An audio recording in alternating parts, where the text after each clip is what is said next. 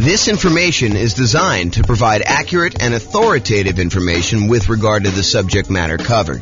It is offered with the understanding that the presenters are not engaged in rendering legal, accounting, or other professional services. If legal advice or other expert advice is required, the services of a competent professional should be sought. Welcome to the Gainesville Real Estate Investing and Real Estate Financial Planning Podcast. Learn all about investing in real estate in Gainesville, Florida, with a combination of real estate financial planning and modeling with numbers specific to Gainesville, plus syndicated, more generalized recordings of live and pre-recorded real estate investing classes, not all of them specific to Gainesville. Be sure to stay tuned after the podcast for a message from our sponsors. Well, good morning and welcome, everyone. I am your host, James Orr, and today I have a really exciting class. This is sort of a continuation of yesterday's class, and today we're going to go over something that I feel is being sort of misrepresented in the marketplace in some ways, and I'll explain to you what I mean. So this is October 2023 that I record this, although this could really be any point in time, but some of the backstory is very relevant to the time period we just left. So right now, over the last, 5 years or so, we've seen real estate values skyrocket. We've seen a massive increase in the amount of equity that a lot of real estate investors have in their properties. And there's this push, I think, just in general, but also from real estate agents in particular, that investors should re-leverage up their properties. They should take some of the equity, some of the dead equity that they've got in their properties that they have seen from, having these really low mortgage interest rates where interest rates were really, really low. So that the amount that they're paying down in principal, especially early on, is much larger than when you have higher interest rates. Plus, they're seeing their property prices go up a lot. And so the amount of equity they have in their properties is really, really high. And we all know, well, I hope you all know, that as you own a property for a longer period of time, as your equity grows in the property, the return you're earning on that equity tends to decline. It's a real phenomenon. This actually exists. Like when you own a property for a period of time, the returns you're earning compared to how much you have invested in the deal, the equity you still have locked up in the deal, actually goes down over time. And so there's this tendency, this desire for a lot of real estate investors to say, hey, I've got all this equity in my properties. My return on equity is going down. What I should do is either re-leverage my property, go refinance out some of the money I've got tied up in there, or sell my properties and take the equity and then redeploy it, re-leverage up, go from having, 50, 60, 70% of equity back down to 20% of equity by putting 20% down when you buy property, or doing the nomad or house hacking strategy where you're buying properties as an owner occupant to move into. You can do 3.5% down with FHA loans, or 5% down conventional, or even 0% down with like a VA loan or something like that. So you can re-leverage up, take some of the money you have locked up in one property and apply it to buy, 1, 2, 3, 4, 5 other properties to kind of do this. And so what today's class is about, it's about this concept of expected value. And specifically, I'm calling this class why it's risky to leverage up when investing in real estate. Now, I want to be 100% clear. I'm not telling you do not leverage up. I'm not telling you to leverage up either, though. What I want you to understand is why it's risky to leverage up. And I want to show you some examples as to why you may not want to do this and what could possibly happen, so that you do this with eyes wide open and you make a educated decision when you do this. Plus, at the end, I might show you some really, really advanced stuff that we're doing where I go to Freaky Town about how we model some of this stuff to model more realistic examples of what's happening in the real world. So this class is called Expected Value, Why It's Risky to Leverage Up when Investing in Real Estate. And I'm going to jump right into the presentation. And first, I'm going to define expected value, because some of you are like, expected value, what? What is that whole thing? So what is expected value? Expected value is the average of the probability weighted outcomes that you might see in a situation. The Oxford Dictionary's definition is a predicted value of a variable like net worth or cash flow, or how long it's going to take you to be financially independent, or a measure of risk like debt to income or debt to net worth, or any of these other measures that we have. It's any variable that you want to do, but it is according to Oxford Dictionary's definition, a predicted value of a variable calculated as the sum of all of the possible values each multiplied by the probability of their occurrence. And I'm going to go into some examples, but I want you to just understand like what is happening here. So for us, we might ask something like, what is my estimated net worth or cash flow or the month that we achieve financial independence, where we look at all of the different things that could happen and what the probability of each thing happening is. So if we say, okay, look, I'm going to make this investment in this property. A year from now, what will my net worth be? Well, property values could go up. They could go up a lot in the next year. It's possible we could see a 10% plus increase in property values. But is that a very likely event? Is that very likely to happen? And the answer is we don't know, but we could guess and say, that's not like 90% chance that that's going to happen. We're not thinking that it's going to be a 90% probability that property values are going to go up 10%. Could it happen? Sure. Maybe it's a 10% chance. And picking these probabilities is difficult, but the idea is that you do your best. You pick like what you think could happen. Now, is it likely that property values will go up a little bit in the next year? Sure. I think that that's a reasonable assumption for a lot of folks. And so maybe you say, 40% chance that property values are going to go up in the 3 to 5% range. And then you could say, well, I also think it could be somewhere between 0 and 3% that they go up. And so you can go ahead and estimate the probability of that being whatever it is, 20% or so. But there is also a probability that property values will go down. And there's a chance that it'll go down a little bit, 0 to negative 3%. And then you could say that's about whatever it is, 20%. And then you could say there is also a chance that we will see a pretty significant decline in property values. Maybe that's a, 5 or 10% chance where it goes between -3 and -5 or -3 and -6 or -3 and -10 or whatever you decide your numbers are and what the probability is. Then the idea is you could use all of those estimates you came up with.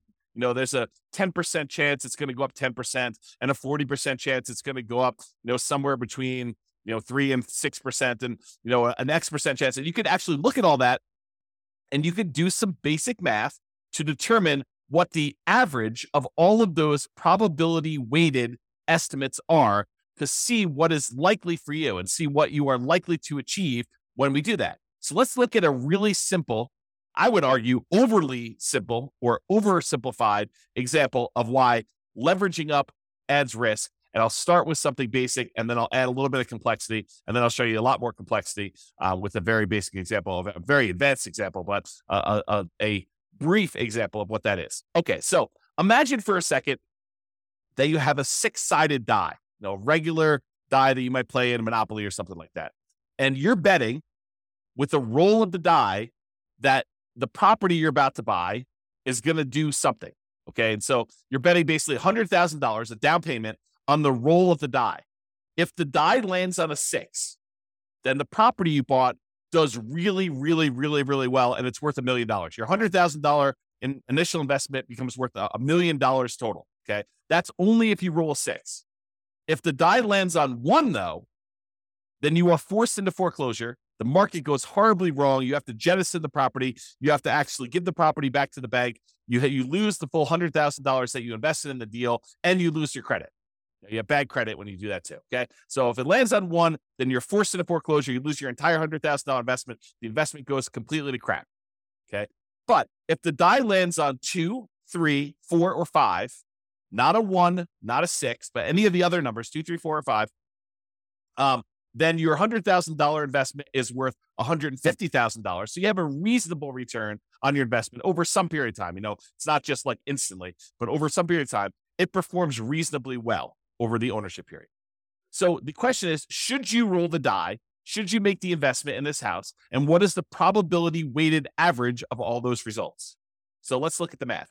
And I created this brand new spreadsheet, which I will give to you as a download. I didn't set up a link for it, so I'll have to put a link in the show notes or something like that for you to get it. But it is a expected value, a risk and reward calculator, and it doesn't actually have to be for real estate investing, although this is a really good tool for you to estimate, a really basic tool for you to estimate what is going on with your real estate stuff. So what we did is we just put into this spreadsheet what the different results were, what the value of those things would be after those results happen, and what the probability of that happening are. And then we do some calculations and I show you what the expected value is. So I'll go walk you through it. So this is just the numbered examples of them. So you can put in as many as you want, up to 12. Of course, you can expand the spreadsheet if you need to in order to do more than 12, but I put 12 in here as kind of a placeholder to keep it neat.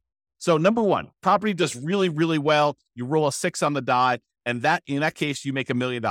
And the probability of that happening is 1 out of 6, or about 16.7%.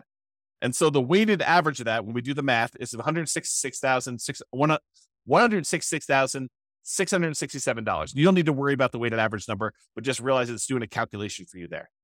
You do need to put in the value, and you do need to calculate the probability for this. So you can just put in whatever you estimate it to be. In this case, it's a die. It's 1 out of 6.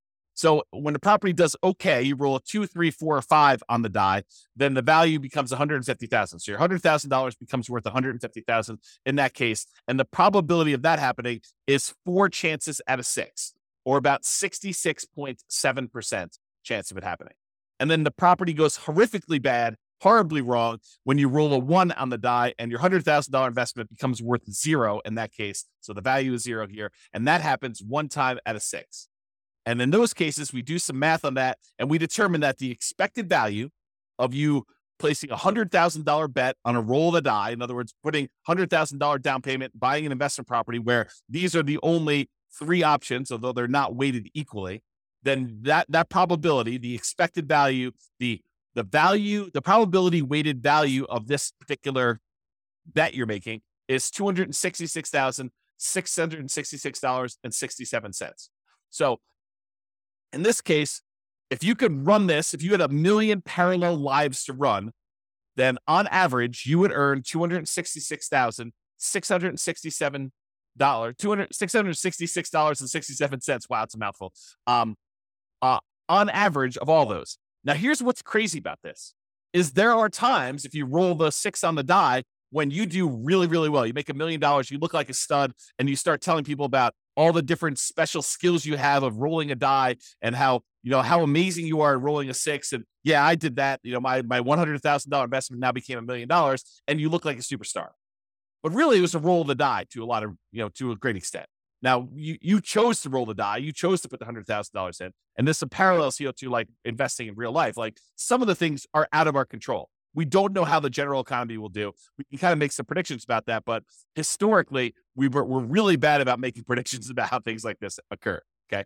So you go in there and one roll of die, you make $1 million. But there's a lot of times when you just do okay.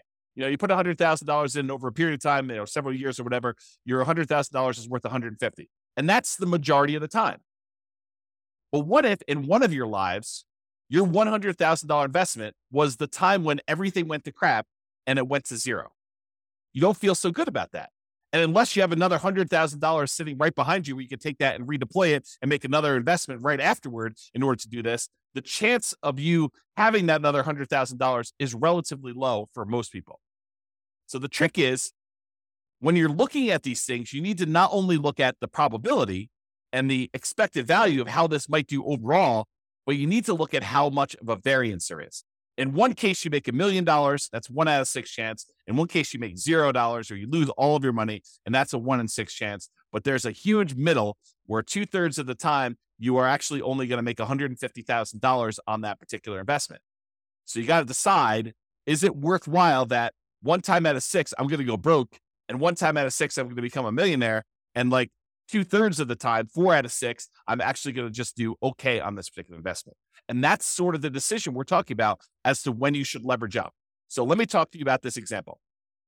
And this is just one of many examples I could have given you, but I think this demonstrates it pretty clearly. And so I'll just use this one, and we could do more of these in the future, especially if you like them. Go ahead and reply to me, send me a comment if you like this video, and we could do more variations on different things, not just this one example, because I think it's really interesting to think about this for a lot of different examples, but this one is particularly good. So let's look at the expected value. If you have one property, it's a $500,000 property, and you own it free and clear. You don't have any mortgages on it. You have $500,000 that you can invest. You buy one free and clear property. So you own one property, and it's worth $500K.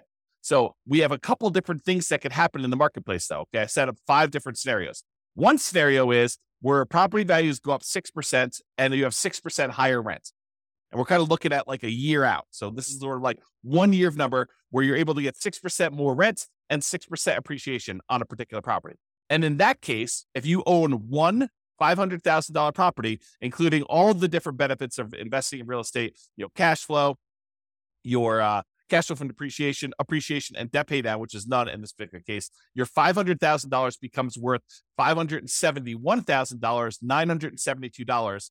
And I've said, there's a 10% chance that will happen, that property values will go up 6% and you'll have 6% more in rent. And so we do that calculation here to show you what the weighted value of that is. Now I say to you, okay, there's also a chance that property values will go up 3%, a relatively reasonable appreciation rate on a single property, and that you're getting 3% more rent.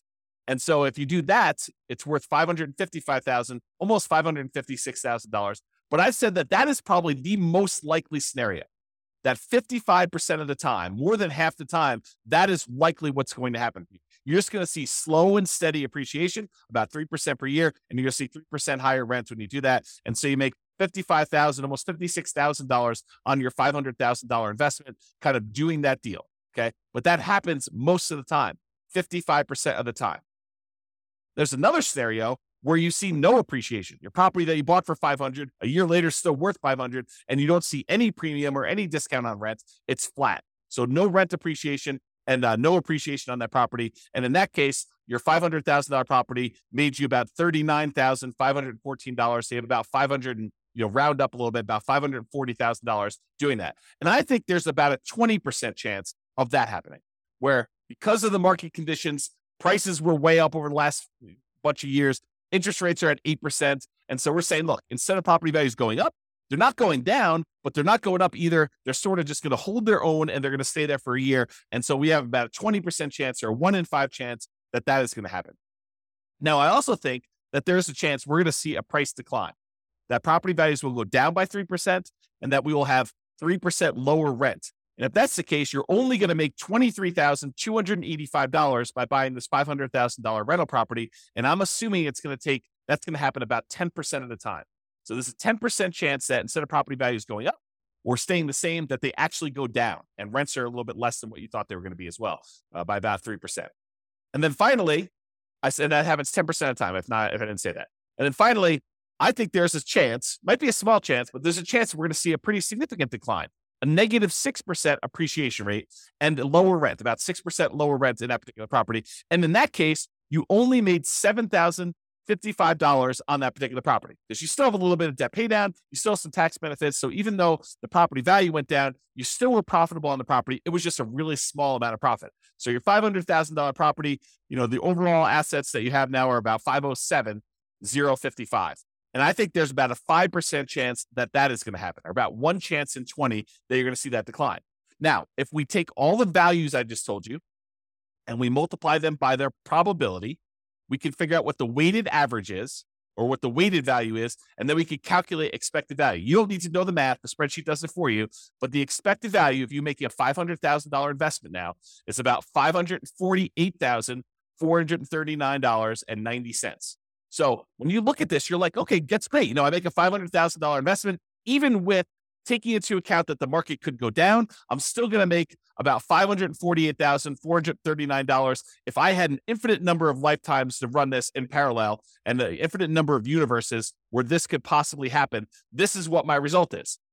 And when you look at this, you think to yourself, okay, if things went really, really well, I would love to take my $500,000 investment and make it $571 in about a year. And even if things went really, really ugly for me, I had this $500,000 investment and it's only worth $507. So I didn't lose a lot of ground if this happened.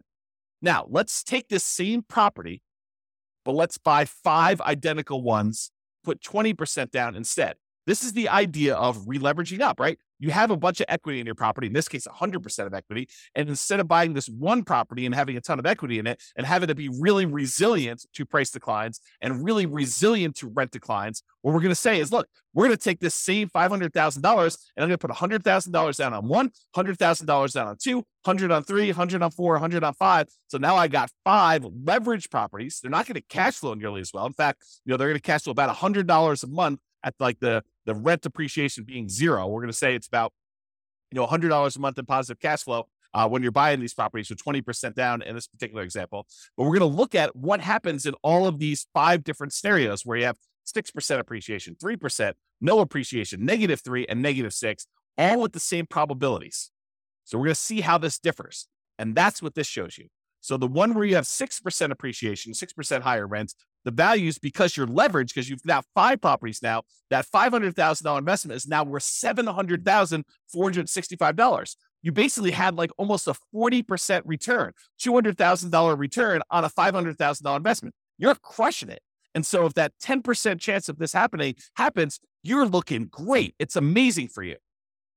The one where you have a 3% appreciation rate and 3% higher rents, you have $619,000. So you made about $120,000 approximately on that investment because things went in your favor and you re-leveraged up and things look awesome. And remember, that's the largest probability one. There's a 55% chance that we think that property values are going to go up about 3% and that rents are going to go up about 3%. And so we're thinking that that's what's likely going to happen. There's a 55% chance that that's going to happen there and that you'll do pretty well because you made about $119,000, a little bit more than $119,000 doing that.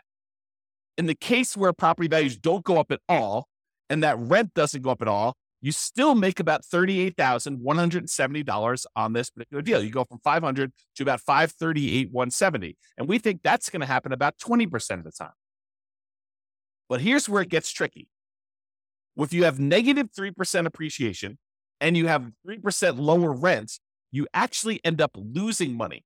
The $500,000 you had invested now is only worth $457,000. So you've lost, what is that? $43,000 because the property values went down 3% and you have 3% lower rents. This is the downside of leveraging up. This is the ugly side of that happening. And even though we're only saying that it happens 10% of the time, how would you like your 10%, the one lifetime you're living, because you can't average this out. You can't do this an unlimited times in parallel. You have one life. And what if your one life means that you're at that negative 3% and you've got that lower rent? And so there's a risk that you actually could go from your $500,000 to being worth less than that $500,000. You could be negative. And yes, I do understand that, you give this enough time, it may recover and all that other stuff. I totally understand that. And I agree. The longer you hold real estate, the less risky it tends to be because over a very long period of time, real estate tends to appreciate about that slow and steady 3% per year. Rents tend to go up about the same as inflation, about 3% per year. And that you end up paying down the loan over time and that gets better. So I do get that the longer you hold this, the less risk you have, but I want you to understand where this extra risk comes from and how it actually plays out when you look at this expected value concept. The final one, negative 6% appreciation and 6% lower rent, and that $500,000 that you had invested is now only worth $375,000. So you lost about $124,000 and change by having the property values go down, where before, the worst case scenario had you gain $7,000 because you only owned one property and it was free and clear. Now property values dip a little bit. You're down $120,000. Now you're starting to grow from there. And even though that only happens 5% of the time, it is calculated in here. So even though our expected value is higher, before it was $548,000, now it's $582,000 because you're leveraged and it's more likely, we believe, it's more likely probabilistically that the property value is going to increase, that rents are going to increase, and that's likely the future. You also have situations where it's less. So it was $548, now it's $582,803. So your expected value has increased. The chance of things going in your favor are still in your favor. I mean, the expected value kind of gives you an idea of probabilistic weighted outcomes that you might expect to have based on how likely they are to happen. But how would you like to be the one where you lose $125,000 or you lose $43,000? Those are ugly. And those could happen 10% of the time and 5% of the time for combined of 15% between the two of them. So while there's a really good chance this could work out great for you if you leverage up, the danger is there are some situations where it does not work out well for you at all. And you can end up losing money on this. So that's sort of the idea as to why you might want to think twice about leveraging up or the risks associated with leveraging up in real estate. So I just have some notes in here. Let me make sure I cover these. So when you increase leverage, there's a chance that with a reasonable drop in price or rent, you end up losing part of your initial investment. So if we go from that one free and clear property to 20% down, fully leveraged property, leveraged investment properties, there is a chance that you lose money if the property values decline a little bit. So think about that before you take all this money and re-leverage up. There's also a chance you do a lot better than you would without re-leveraging up. So the upside is greater, but there also is a dark side, a downside to this happening, which I want you to be aware of. And again, like I said at the beginning, I'm not telling you to leverage up and I'm not telling you not to leverage up. I just want you to understand what the pros and cons are and what the risks are associated with this and why it does add risk for you to decide to leverage up on your properties. Okay. So estimating probabilities. What can be difficult is correctly, reasonably estimating probabilities, especially when you're a newer real estate investor and you don't know what is normal. I spend a lot of time talking to you about like the assumptions we use when we're doing deal analysis and things like that. And it's based on long-term history. I mean, there's a tendency in a market very close to where I live for people to use 6% appreciation on properties when they're doing their deal analysis. And some people come to me like, James, so-and-so uses 6% when they do their deal analysis. And it's based on, the fact that that particular city has seen, 6% appreciation, depending on how they calculate it. It could be that over the last, whatever, X number of years. As I say, why are you using 3%? Because I'm conservative. That's why. Because my number is based on the overall nationwide average over, I forget the exact number, but it's like 80 plus years or 100 years. I forget the exact number on that. But it's over a very long period of time. I'm using the Case-Shiller number to show what the appreciation rate is over a very long period of time. It's 3%. Okay. And the inflation rate is about 3.1. And so inflation and appreciation are about the same. Okay. So property values tended to keep pace with inflation. It's one of the arguments some people use as to why you shouldn't invest in real estate. Real estate just barely keeps pace with inflation. Why would you go and invest in that? Because it keeps pace with inflation and we can leverage it. So even though we're seeing a 3% increase that's keeping pace with inflation, we may only have 20% invested. And so we're getting 5 times that or 15% return, 5 times 3% per year, 15% return, and inflation is only 3%. So we're gaining 12% a year on inflation. That's why we invest in real estate. One of the reasons. Okay. So people will argue, I don't want to invest in real estate because it just keeps pace with inflation. Yeah, that's awesome. That's great. Okay. So when some people say to you, hey, look, real estate in my market historically over the last 5 years has appreciated 8%. I should use 8% in my appreciation number in my spreadsheet analysis. I don't think so. I think that's a little optimistic. I do not encourage you to do that. And so coming up with these numbers to use is really, really difficult. Like what you should use for values is really difficult. And additionally, coming up with what probability, what the chances are of that happening are also very, very difficult to do, especially when you're new. How do you know, when I did my assumptions over here, how did I know that there was a 10% chance that property values would go up by 6% in higher rent? I guessed. It's an educated guess, but I guessed. It says about 1 year out of 10, property values are going to go up 6% or so, and you're going to see 6% higher rents. Is it possible that I'm wrong with that number? Sure. Is it possible it's 1%? Sure. Is it possible it's 20%? Probably not. Probably not. That would mean that every 5 years that we're seeing property values go up by that much. Maybe in some markets, but overall, I don't think so. So it's really hard to do this. And that's why, and honestly, it's imperfect because even if we had perfect history going back 100 or 200, 300 years, the past does not dictate or exactly say that we are definitely going to have exactly what happened in the past happen in the future. I think that it's really good and helpful to look at the past numbers and evaluate those and say, hey, look, this is what the range has been. It's possible we could see a 99% increase in property values in a single year. We've not seen that historically, but the highest we've seen is whatever it is in your marketplace, 14% or 9% or 8%. But could it be 99? Sure. Then it's great. It's a bonus, right? Could it be negative 99? Sure. Is it unlikely? Yeah. I mean, the biggest decline we've seen is whatever. You go look at your history and you find out what that is, and you figure out how frequently that happens. Sort of like what I did with our mortgage interest rate confidence meter. When people say, I think I'll be able to get 3% interest rates forever. I'm like, I don't think so. Historically, they're only about 2% of the time. Looking at back data as to what mortgage interest rates were, we only saw 3% mortgage interest rate about 2% of the time. So for you to think that you're going to be able to get 3% in the future for the next 10, 15, 20 years while you're acquiring properties, it's silly. I mean, I think that's an unrealistic expectation. Okay. So when you're looking at these things, it's really hard to estimate these probabilities, but I think you do the best you can and you update it over time. You're like, look, I really think that this is unlikely, or I think that this is more likely. And we have this recency bias where we think that what has happened recently is more likely to happen in the future. And I think there's a little bit of truth to that. It's easier to go to 4.5% interest rates when we're at 5, and they've been between 4 and 5 for the last 5 years. But does that say that we can't do 18? No, we've seen 18% interest rates. Okay. But there's a recency bias, but don't be fooled into thinking that because they've always been between 3 and 5, that they will always be between 3 and 5. That is not the case. Okay. Now, this is not a perfect solution, but one imperfect alternative is to estimate a reasonable range of what appreciation might be, rent appreciation might be, mortgage interest rates might be, stock market rates of return might be, inflation, and estimate like what they might do, and then apply all those things combined.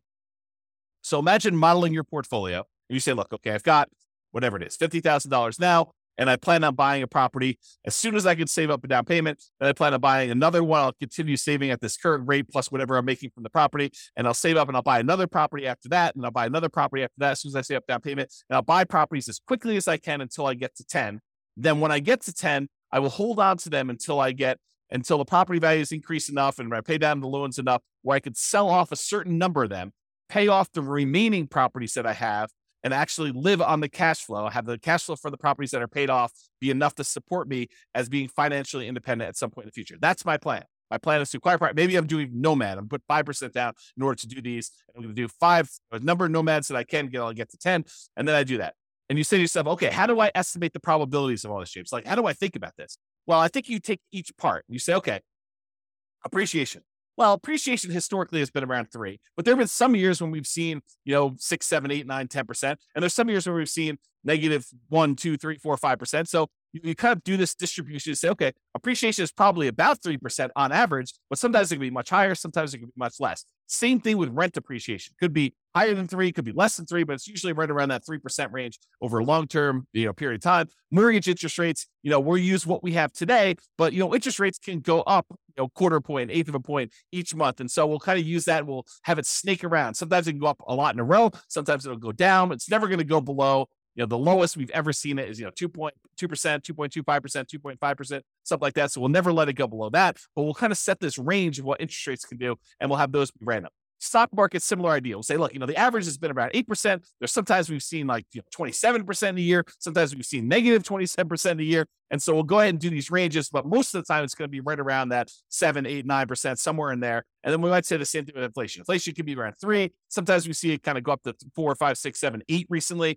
Sometimes it's down to negative, 2, 0, 1, and maybe it's less likely to be negative. We can kind of set those probabilities. Then we take all of those and we apply them to our strategy of buying properties. And we do this analysis using software like the Real Estate Financial Planner, which allows us to do this crazy stuff where we model all this. Now, this is not a class on that particular stuff, but that's typically what I do when I do this type of modeling in the Real Estate Financial Planner software. I will go take like the stock market rate of return, and I'll say, I want it to be around an average of 8. In this case, it's about 7.8. Sometimes it's as low as negative 15% in a year. Sometimes it's as high as 30% a year. But on average, it's around this 8%. And most of the time, it's in this kind of like core 0 to 15% return, with some years being better than others and so like that.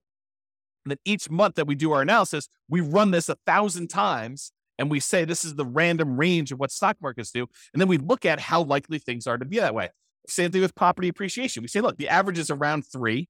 So it's right around here. Sometimes it's as low as negative 6 in a year. Sometimes it's as high as positive 12. And we can look at these numbers where it's mostly in this 0 to 6% range. That happens the most of the time. But sometimes we have these outliers. And we can use this to analyze each individual property separately, or all properties as a whole, where they all go up together or they all go independently. Because sometimes some markets do better than others. And if you've got them spread out, some neighborhoods do better than others. Whatever you want to do, we can do all that. And then we get these results like this, where we could show you the range of values.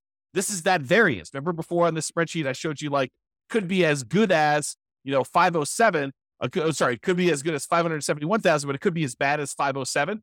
And then the one where we had 5 properties could be as good as 700,000, but it could be as bad as 375, starting with 500.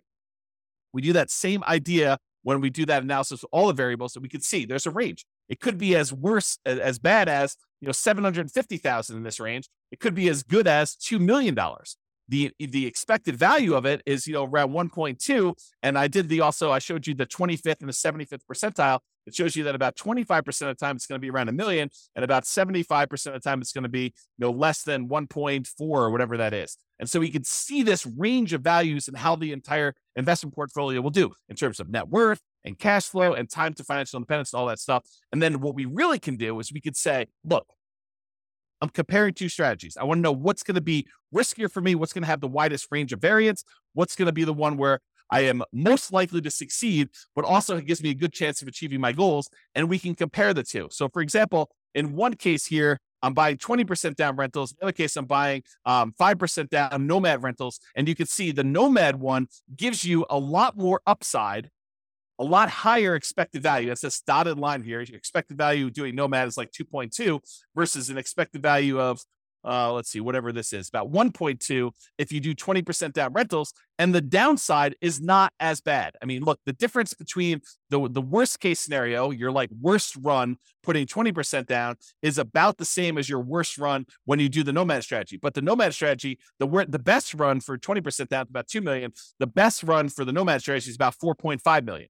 And that's what we want to look at. We want to look at how these risks compare and see what the range of the outcomes might be when we're looking at this, because we could have a much higher expected value and a much higher upside without that much more or no more downside when we look at it. And by comparing these different strategies and doing different things, we can compare things like 5% down Nomad versus 5% down Nomad where we pay off properties first, or 5% down Nomad where we actually sell off part of our properties and pay those off in full. And we can look at these different things and see how they vary. And they could do that with things like net worth or cash flow. And this is one just showing you how long it takes you to be financially independent. And this is the 20% down one.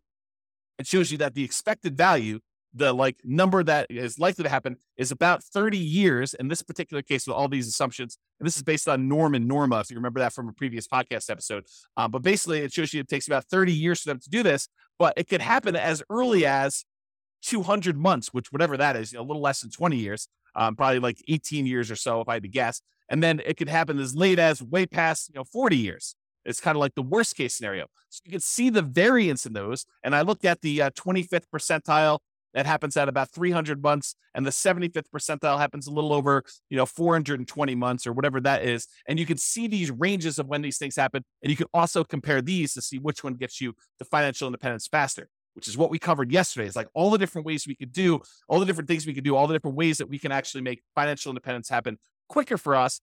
But that's not the whole story, right? We just showed you that sometimes you can actually have it happen faster, but if you look at it, it's happening faster at the expense of increasing our risk of having some type of catastrophic or significant failure. And I want you to understand that nuance, and we'll go into a lot more detail and we'll do a lot more classes on this, but this is the basic idea, and I hope you get the basics of it. All right. So in conclusion, focusing on improving your returns, an example, leveraging up, is just part of the story. You should also consider risk and probability. You have one life to live. It's not like you can do an unlimited number of these lifetimes and see the average yourself. You're just doing one path, and your path could be the most amazing path or could be the crappiest, worst path. In most cases, probabilistically, it's going to be somewhere in the middle, right? Because that's just how it is. You can't try an unlimited number of times. You can only try one time. And even if you have money behind you, you can only try one time, and then you got to see what the results are. Then you got to take the money you had kind of set aside and try again. But I mean, if you want to try this, if your chance of success is really, really large, but it only happens very rarely, you don't want to keep doing that because you may run out of time. You may only have 100 years plus or minus to live. So if it takes you 10 years to kind of see these results to do that, you can't try 100 times.